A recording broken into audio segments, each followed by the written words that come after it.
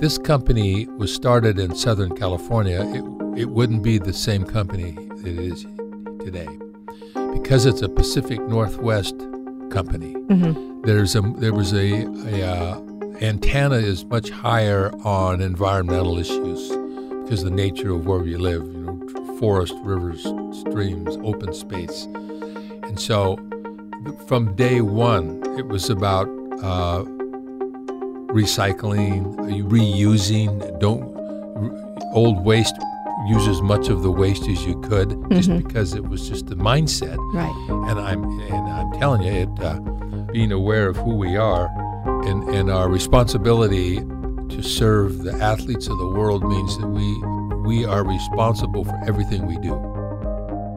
From the studios of Kink Radio, it's the Portland 50, a podcast series about the people who dreamt, built, and championed the innovation, growth, and uniqueness of Portland. The Portland 50 series is brought to you by Jaguar Land Rover Portland. One company, two iconic brands. Jaguar Land Rover Portland is a Don Rasmussen company, the legendary Portland institution, serving our community since 1950. I'm your host, Peggy LaPointe.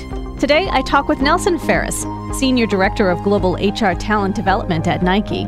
Nelson has held about 20 different jobs during his Nike career that goes back to the 70s. Nelson is Nike's longest tenured employee and is also known as Nike's chief storyteller. I ran track in junior high school and high school, track and cross country. I played football, basketball, baseball, but I was tall and skinny, and track was good for me. And the shoes that were available for my generation were, there weren't a lot. There was a half a dozen brands, and the big brands out of Germany, Adidas and Puma, they made shoes that were more suited for European training, which was done on grass and track. And so Tiger, Blue Ribbon Sports, was bringing Tiger shoes in the United States as their beginning. And so I remember well that I lived in Long Beach, California, and I needed a pair of these authentic jogging shoes that were made for Americans out there plowing on or running on cement or blacktop. So I drove from Long Beach to West L.A., where their store was, a little tiny store, and got my first pair of Tiger Cortezes, and I got a pair of racing shoes. So I had what we call a training flat, which was the Cortez, and then a racing flat, which was the racing shoe. And I was so excited. It cost $9.95 or something. But it was authentic. You trusted the guys because when you went to the store, you were a geek runner talking to geek runners. So we had a common bond. And also was a period of time where the whole evolution of jogging was just taking place in the United States. And we were sort of odd because you'd be out running with your short shorts on, and no baggy shorts like today, short shorts on, T-shirt, running shoes, and you were sort of a freak. Yeah, you stood geeky, out. You stood out, and people would throw things at us and go by and make comments, and it was really a breakthrough time and the beginning of what I perceive today as the modern fitness evolution and revolution. It all started with that whole running thing. So that me and my first Tigers was a part of a movement that became this monster that it is today. Brand new Nike came to be in 1971. Bill Bowerman and Phil Knight. Bill Bowerman was his coach, Phil Knight, track at U of O. And they were probably trying to solve the same sort of problem that you as a runner were trying to solve, shoes that were comfortable, that you could run on a track. Well, that's where it came from. Right. I mean, the Tiger Cortez was Bowerman's concept. Yep. And then when they split with Tiger in the 71 and in the spring of 72, they launched a brand new brand called Nike.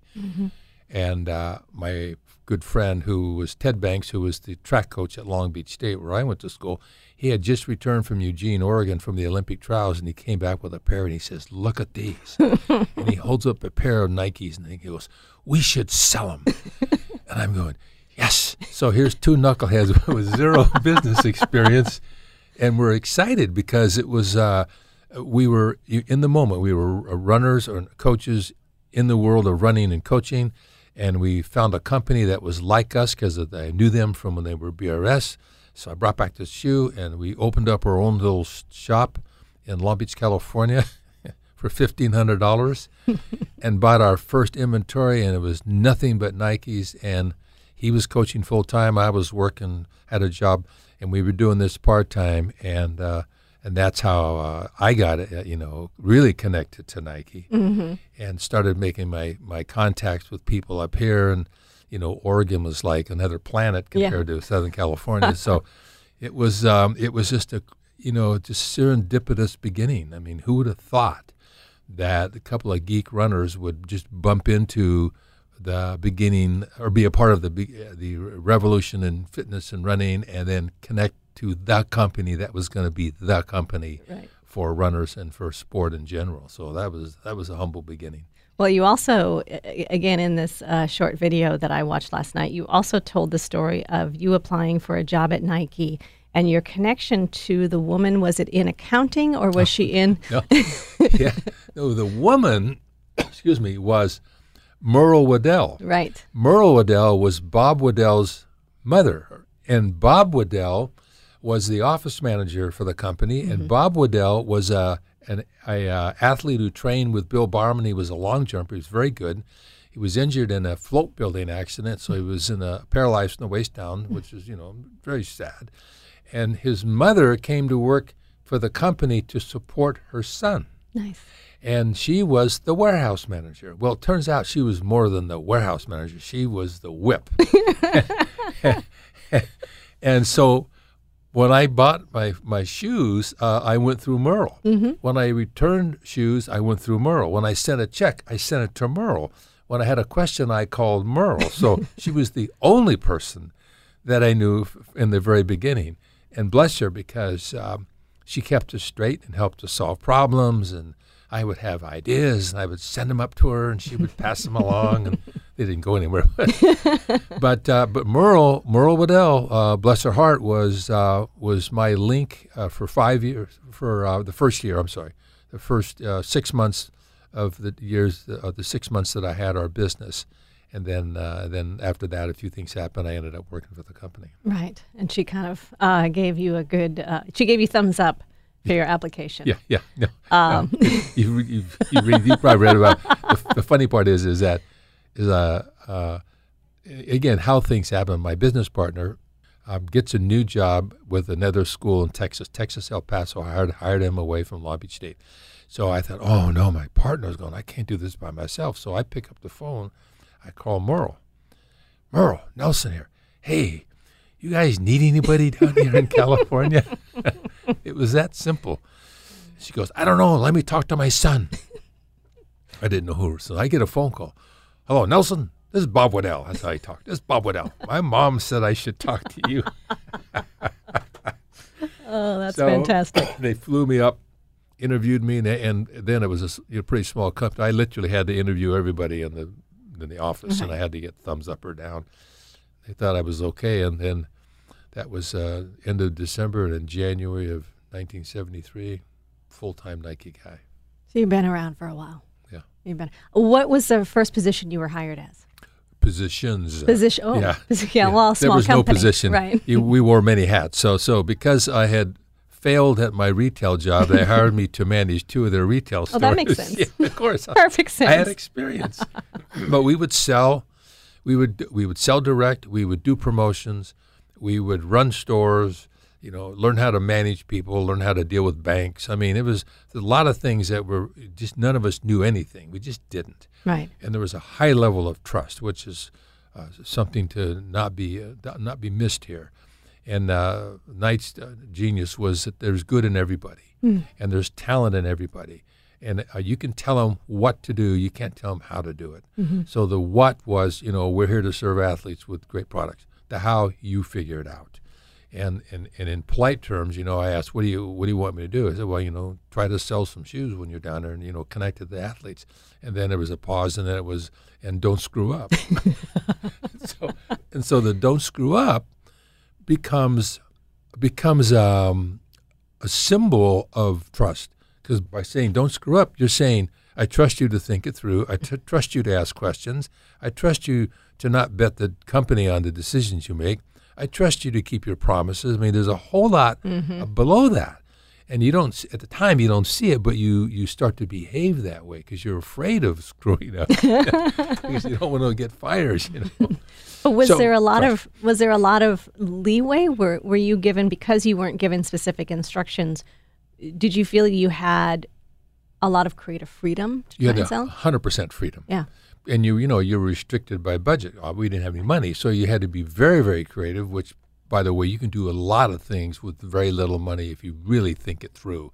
It's not complicated. It's more complicated today, but then it was less. And so we were able to do whatever we thought was right. I'd come up with some harebrained idea, and I'd call them up and go, well, if you can do it, well, no budget, do it. Okay. And then off you'd go.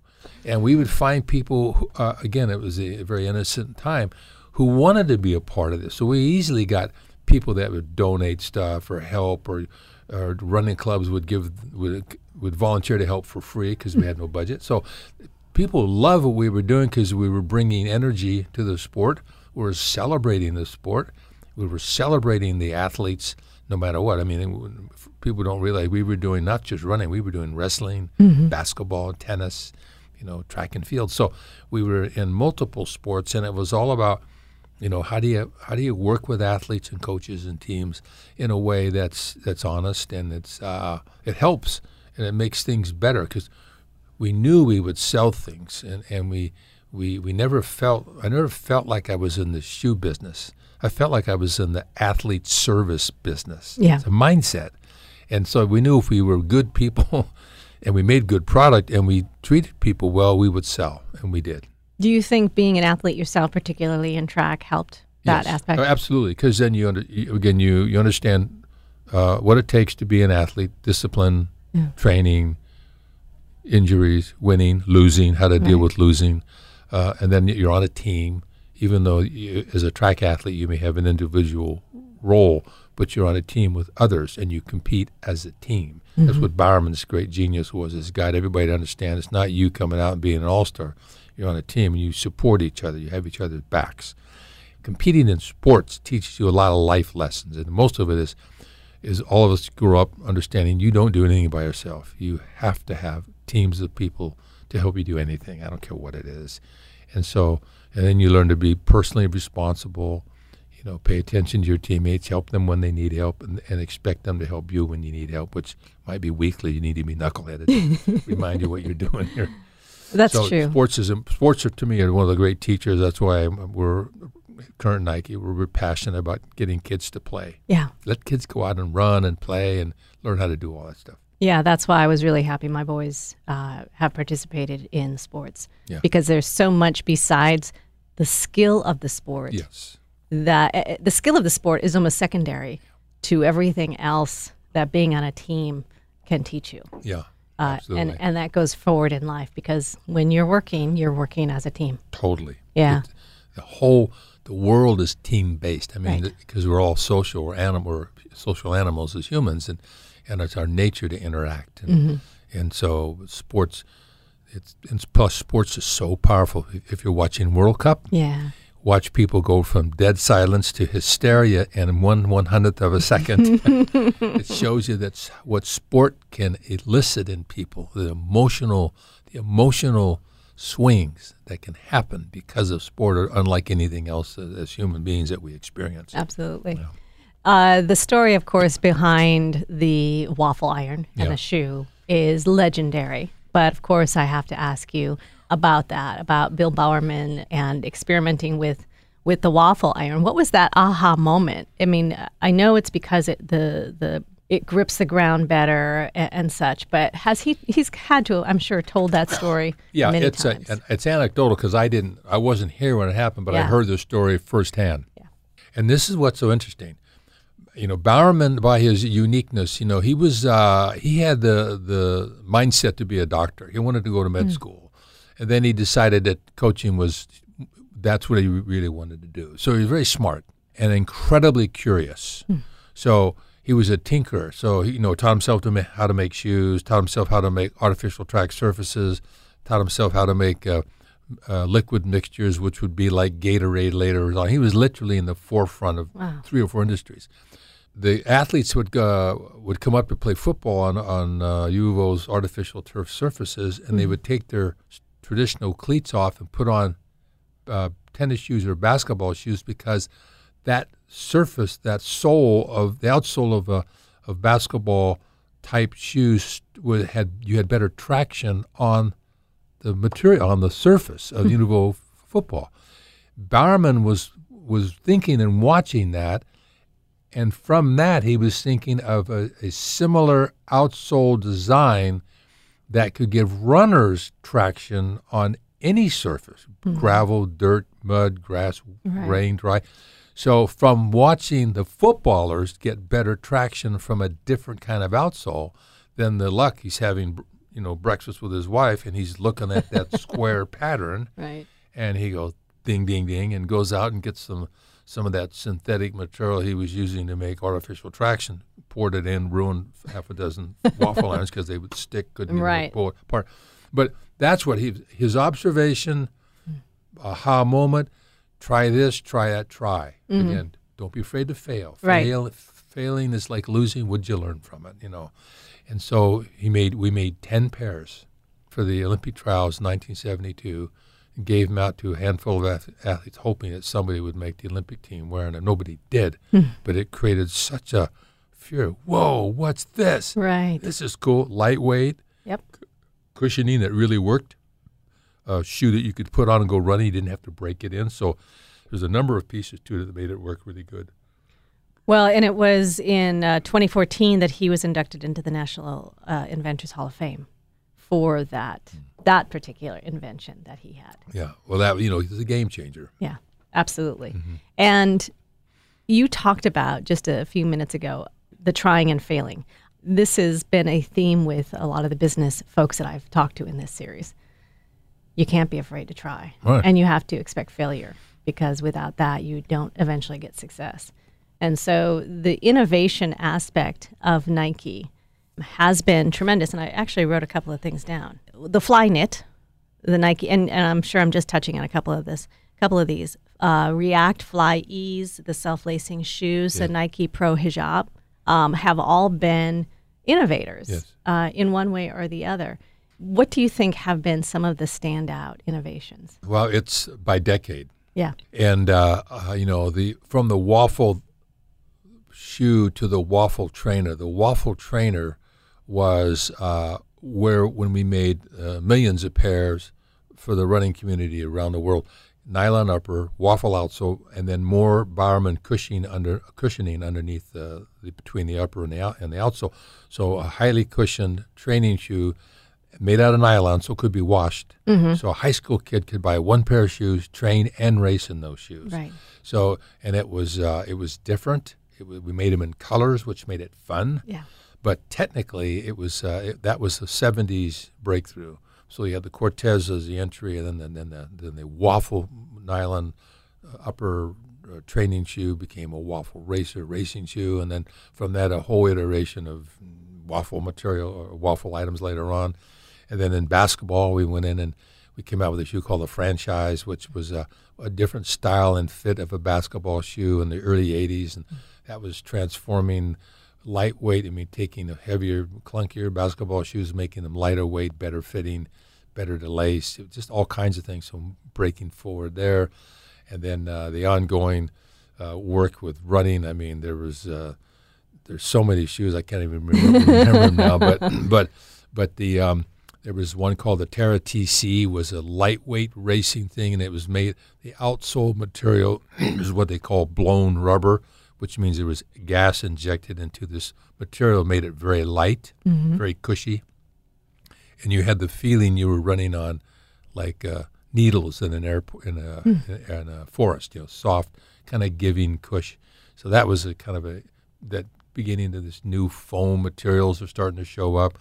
Mattel was making dolls, and the dolls had some kind of soft, cushy material. We went and checked in with Mattel and found this stuff, and then reworked it and found that it would work with running shoes. So that was a shoe that showed up later on around this same time in the early '80s. And So we were always looking out. There was new designs, new materials, new threads, new machines, new manufacturing. Everything was constantly in a state of evolution. And we were just keeping up. Just keeping up. So a runner of the 70s grows up, has kids. His kids grow up with what they have, so they're looking for something different and unique. In 5 years, a 5-year-old kid is now 10, and the 10 is 15, and so on. So and the interests are different, and the exposure to the world is different. So we're responding to their needs. We're figuring out how to make new stuff, and we just kept it going, and it's just been constant. And then the first visible Air, the Air Max, in 1985, 86 was we were putting airbags in the shoes. The first one was the Tailwind. The Tailwind in 1979. The Tailwind was the first shoe in the world where we put an airbag inside of a shoe all the way from heel to toe, and so you had this like pillow-like feel to the shoe, and it was light because it was an airbag. It had kind of a gas in it that wouldn't leak, so you could pound on it, and the material that kept the airbag whole was the molecular structure was that gas couldn't leak out, so the bag wouldn't go flat. Right. And then so it had a non-leaking airbag, super cushioning, and that was the beginning of the whole air cushioning system. And then from that, we made the next one visible by we decided we needed more cushioning in the shoe. In order to get more cushioning, you'd have to move the airbag closer to the outside. And the only way to do that is you had to open up the sides of the shoes to allow the airbag to expand. So we got 50% more cushioning, and lo and behold, we had the first Air Max where you could actually see the bag. And that turned out to be a blessing because customers, I love the better word, could see the technology. It's like if you buy a Porsche and you open up the hood and you look, you see the engine, This isn't a Porsche, but the idea that it was the beginning where design and science could be displayed to a customer in a way they could understand the technology. Now I get it. Right. So huge breakthrough, and now Air is a monster part of our business. We make millions of pair of Air in multiple different ways. We made high heel shoes with air cushioning system. When we used to own Cole Haan, and we had put air. So we've learned to use it. There's called Tinsel Air and Zoom Air, and these very specific little bags that are made that either go into the ball of the foot or the heel or the whole length or whatever. So track spikes with airbags, or walking shoes with airbags, or running shoes, and so on. So all that came from that. Who would have thought you could encapsulate air and put it in a shoe? By the way, it was not easy to make. I would imagine. It took us 18 months to figure out how to do that because we had to build new machines to make the shoe because existing manufacturing could not accommodate the idea, could not build around the new idea. You're listening to Kink's Portland 50 series. I'll continue my conversation with Nelson Farris in a moment, but I wanted to thank our sponsor. The Portland 50 series is presented by Jaguar Land Rover Portland. One company, two iconic brands. Jaguar Land Rover Portland is a Don Rasmussen company, the legendary Portland institution, serving our community since 1950. Now back to my conversation with Nelson Farris, Senior Director of Global HR Talent Development at Nike. Nelson has held about 20 different jobs during his Nike career that goes back to the 70s. Nelson is Nike's longest tenured employee and is also known as Nike's chief storyteller. Speaking of innovation with that one, is that the same shoe that had the gas FS6? And then, this is one thing I noticed, and we can talk more about it later, but this is one thing I noticed, and I even wrote this down. Solving sustainability problems have benefits. So the FS6 gas was changed to nitrogen. Yes. FS6 greenhouse gas, yes, no longer used for the nitrogen. So one thing I've noticed about Nike is as the company strives to be more sustainable, they're solving problems as well. Yes. As far as lighter shoes and not sending as much to the landfill and that sort of thing. Absolutely. So that was the one thing that's well, it's interesting. I'm from Southern Cal, and this is a funny conversation we've had. Not a funny, but an interesting one. If this company was started in Southern California, it wouldn't be the same company that it is today. Because it's a Pacific Northwest company, there was a antenna is much higher on environmental issues because of the nature of where we live, forest, rivers, streams, open space. And so from day one, it was about recycling, reusing, old waste, use as much of the waste as you could, just because it was just the mindset. Right. And I'm telling you, being aware of who we are and our responsibility to serve the athletes of the world means that we are responsible for everything we do. And therefore, we got to do the right thing. Yeah. And it made us always think about recycling it from day one. I moved up here, they charge you a nickel. What? For you recycle a bottle. And I moved up here in a Volkswagen van with California license plates, and I had to change those plates in about the first 5 days that I was here. It's funny.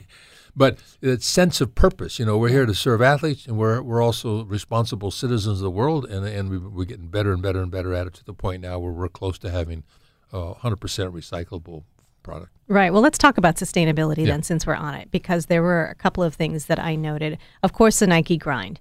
That was 1993, where it closes the life cycle of the product. The rubber goes to soccer, football, baseball fields, and running tracks. The foam, everything is ground out and separated. The foam goes to synthetic basketball courts and playground surfaces, and the fabric goes to padding under basketball courts. Now that's a couple of decades old, and it seems like everybody knows about, recycling these athletic shoes. Plastic bottles diverted and converted into recycled polyester for performance products, like what you're wearing. Yeah. The fly knit, I mentioned that a little earlier. That's where the sustainability has a benefit for the athlete, too, because it makes the shoe lighter and reduces the waste. Yes. There was targeting, and I don't know when this targeting goal started, but targeting 10% reduction of average environmental footprint of shoes by 2020. We're a couple of years away. And then by fiscal year 2020, aiming to have the zero waste, which you just mentioned, from contracted footwear manufacturers sent to landfills. So those are really great goals, and probably just touches the surface of what goes on in Beaverton. Yeah. First of all, there was a Nike before computers and a Nike before cell phones and a Nike before the internet, right? That's crazy. One kind of company. Right. Now the access to information is so great that the learning curve is just exponential. It just escalates. And so we are learning so fast how to do things better because of strategic partnerships around the world with suppliers, material suppliers, manufacturers. Everybody's on board with this because it affects everybody's affected, and it's good business, by the way. Yeah. And so it makes a whole. If guys want to work with Nike, they got to line up and follow our rules, and we're all about what you just said, and because it's the right thing to do. It comes from the heart, right? About 25 years ago, we had a meeting with. I wish I could remember his name right now. And we made a verbal commitment that our goal will be someday to have 100% recyclable product. And that's before we even knew how to do that. But we knew we would figure it out over time. So we put a stake in the sand way back then, had a big meeting with our employees. Tom Clark was the president, and Charlie Denson, Mark Parker, all the new level of guys, and they were all part of this commitment to be, how can we stay on the edge, innovate everything, change everything, learn everything, and then bring people in that love what we're doing here. And each young generation comes in. My generation, no cell phone. The new generation, all cell phone all the time. You know what I mean? And keeping up. But it's the fact that you have access to information. You can figure stuff out now. You used to go from an idea to a shoe would take you 3 months. Now you can go from an idea to a computer and have a 3D printout in 5 minutes. Right. So it's like, who'd have thought, right? So things are moving that fast, and I think that we know that doing the right thing is all of the things you said, and the future is even going to be better. 100%. We'll make a soccer jersey like the ones that guys are wearing in World Cup, made out of 28 recycled pop bottles, and then these new machines where they're learning how to weave new kinds of weaving and how to take different materials and do things to them and create new materials. Yeah. Who would have thought, right? Right. So it's between the access to information, the evolution of science, the understanding of how things work, better distribution systems, better warehousing systems, better sales systems, better in the supply chain. The word supply chain did not exist in the 70s. It wasn't a word. Now you can't go to work without supply chain. From start to finish. My God, you think about this. Nike will make over 1 billion somethings or other next year. So how do you do that and do it with what we're talking about? Sustainable, environmentally sensitive, smart, always evolving, always learning, always trying, taking risk, always inventing, innovating. 25 years ago, when you were having that discussion, when the management was having that discussion, to now, I would imagine that the manufacturers you're working with and such were probably not as on board as Nike was. And then slowly, as the world changed and the world realized the importance of having a sustainable business, environmentally speaking, you're absolutely correct. Yeah. Because this is the way we do it. And then we come into town and go, well, we would like to do this. But no, this is the way we do it. But interesting enough, the enlightened owners of factories who could see the change taking place in manufacturing of products like ours, the enlightened ones would go, they're looking around and they're sort of noticing, if we don't get on board, we will lose this business. And so we've had guys that have been strategic partners for 25 and 30 and 35 years, a handful of them who figured out a long time ago the change. So factories went from the perception of, sweatshops, we had all that negative publicity in the 90s, to now state-of-the-art facilities in those countries that are far beyond what they were 30 years ago, because that's what the world demands. If you're going to make product, you got to make it in a safe, fair, supportive environment that thinks about humans as participants in the process, not just labor. Right.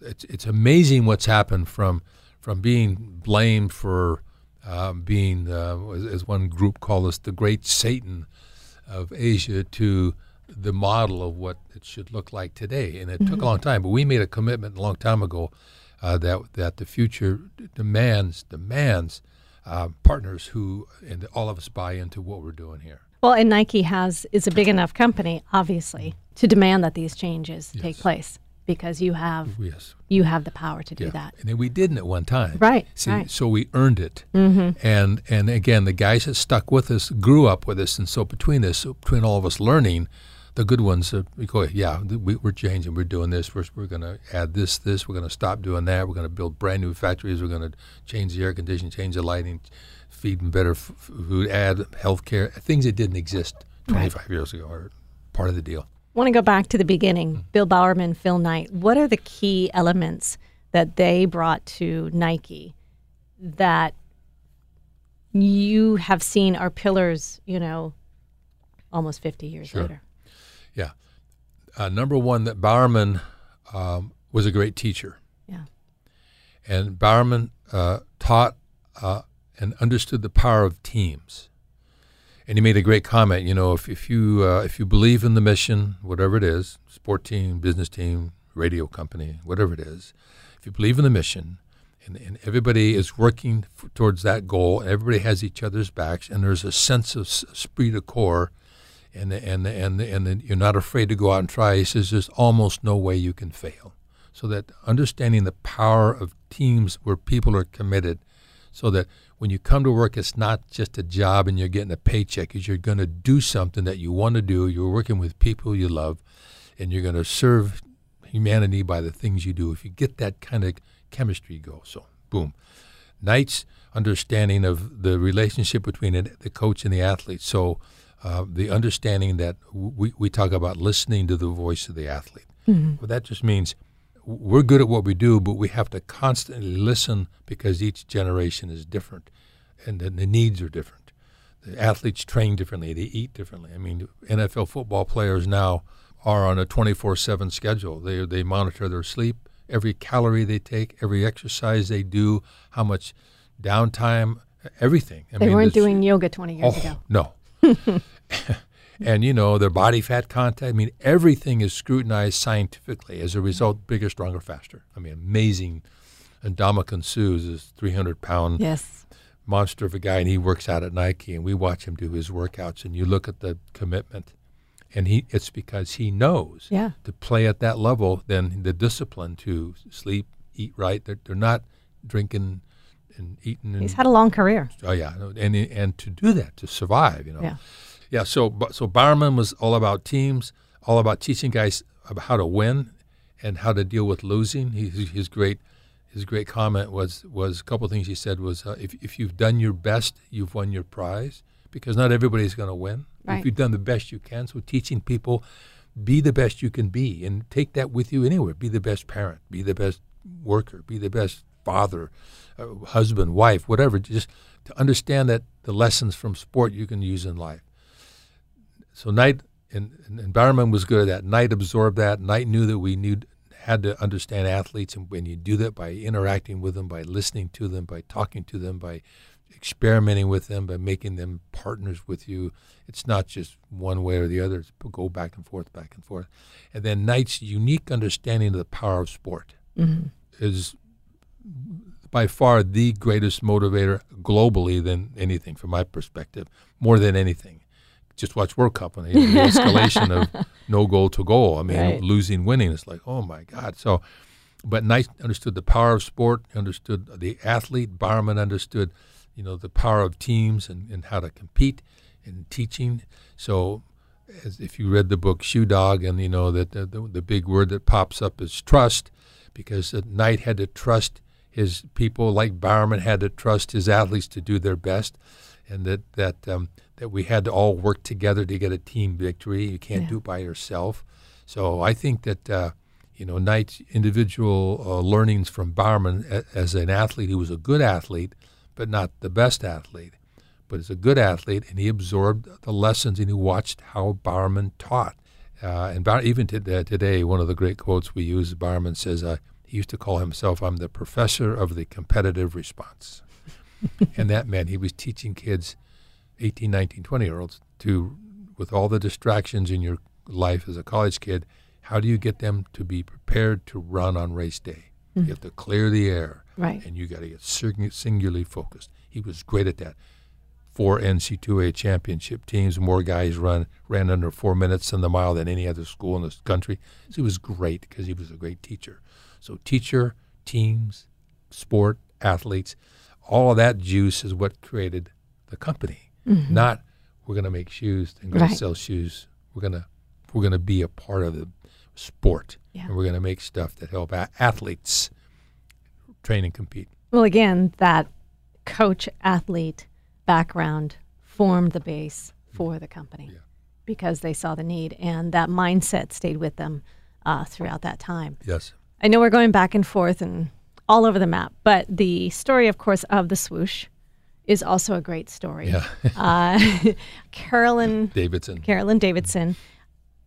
Phil Knight asked her to design it. She's a graphic design student. Yeah. He asked her to design it. She designs 5 different logos, and his idea was he wanted a shoe stripe to show motion, and he picks the 5th one that he likes. $35 for her work. Yeah. Thank you very much. Well, at the time, it was the right price. Right, I mean, absolutely. Carolyn said what I heard was, I've met Carolyn and heard the story. She said, yeah, I mean, I was a graphic arts student, sophomore or something, and it was her first job, by the way. And she said, I'll have to charge you my rate. And he said, how much? $2 an hour. It was her fee. So she did do that, and then they had some serious designs, and the genius of it is that we had picked the name before we drew the swoosh. So then again, I said the word serendipitousness, if that's a word, is that the mark she drew without knowing the statue is it looked like the wing on the wing goddess of Itu, so like they were made to go together. Right. And I guess like this is cosmic. And then the other great story was that Knight, he's such who he is. the name and the swoosh, he says, I don't like it that much, but I think it'll grow on me. So for, a name, $35, a name that dreamt by Jeff Johnson, as a swoosh for $35, comes together, fits, and changes the industry. Yeah. No, that's great. All those little things, little stories behind the beginning of the company are neat to hear. And even those of us who have been around Portland for a while, we might know a little bit about it, but to get the whole story is kind of cool. Yeah. 1990, I was here by then. That's when headquarters were set up in Beaverton, and the Nike Town store opened up. That was a big deal. Yeah. And now stores in all over the world, a couple of dozen offices, or a couple of dozen countries where offices are. Yeah. We do business now in about over 190 countries in the world. Yeah. We have headquarters in world headquarters here, European headquarters in south of Amsterdam in Hilversum, South American headquarters in Brazil, I think. Maybe not. Now I can't remember. And then unique locations in China, obviously, China, Japan, and then each country has their own office in each country, but corporate offices is not that many. It's the Europe, U.S., China, and South America. And South America, now that I'm sitting here, I don't even know if I remember if we have one. It might be in Panama, for all I know. Oh, wow. No, it's not, but it sounded good. I was looking at the website and particularly where the job listings are. And innovation is the word that stands out. Regardless, it seems like where in the company you want to be. Nike looks for innovators because without innovators, Nike wouldn't be here. That is the key thing. Totally. And our mission statement is to bring inspiration and innovation to every athlete in the world. Yeah. And the little asterisk is, if you have a body, you're an athlete, which is a quote that Bowerman actually made. Yeah. So that means there's potential for everybody. Absolutely. But innovation and inspiration, and that's we did that from day one without articulating that's what we were doing, and we do it now. And so it serves the world that way. And it attracts a lot of innovators, regardless of whether they're designers, athletes. Do you have a lot of athletes coming in who former, major athletes? Yeah, some. If they're major athletes, they tend to do different things. Right. But the ones that have an interest, we have some NFL guys working out there, and we have track guys working out there, people that are interested in the whole process, product, customer service, R&D, design, both footwear and apparel. We have a whole apparel division working on exotic fabrics and construction processes, and of course footwear is out there like crazy. We're doing stuff, and so we do, and we have more people who've played sport that work at Nike than maybe the highest profile guys, because their lives are a little bit different. A little bit different. Yeah. And then one other thing I want to touch on. Started off very small. Now a worldwide company. So many different growing pains, so many different lessons learned along the way. What are some of that you think that you've seen the biggest takeaways from stumbles that have befalled the company, and how Nike has sort of come back stronger with the innovation? I think it's the ability to zoom out and adapt. And everybody, again, each generation grows up with their mindset, how they see the world, the condition of the world at that time, and 10 years later it's a different world. So the ability to adapt. The fact that we've been successful, I look back on our growth curve, and it's a 45-degree angle growth curve.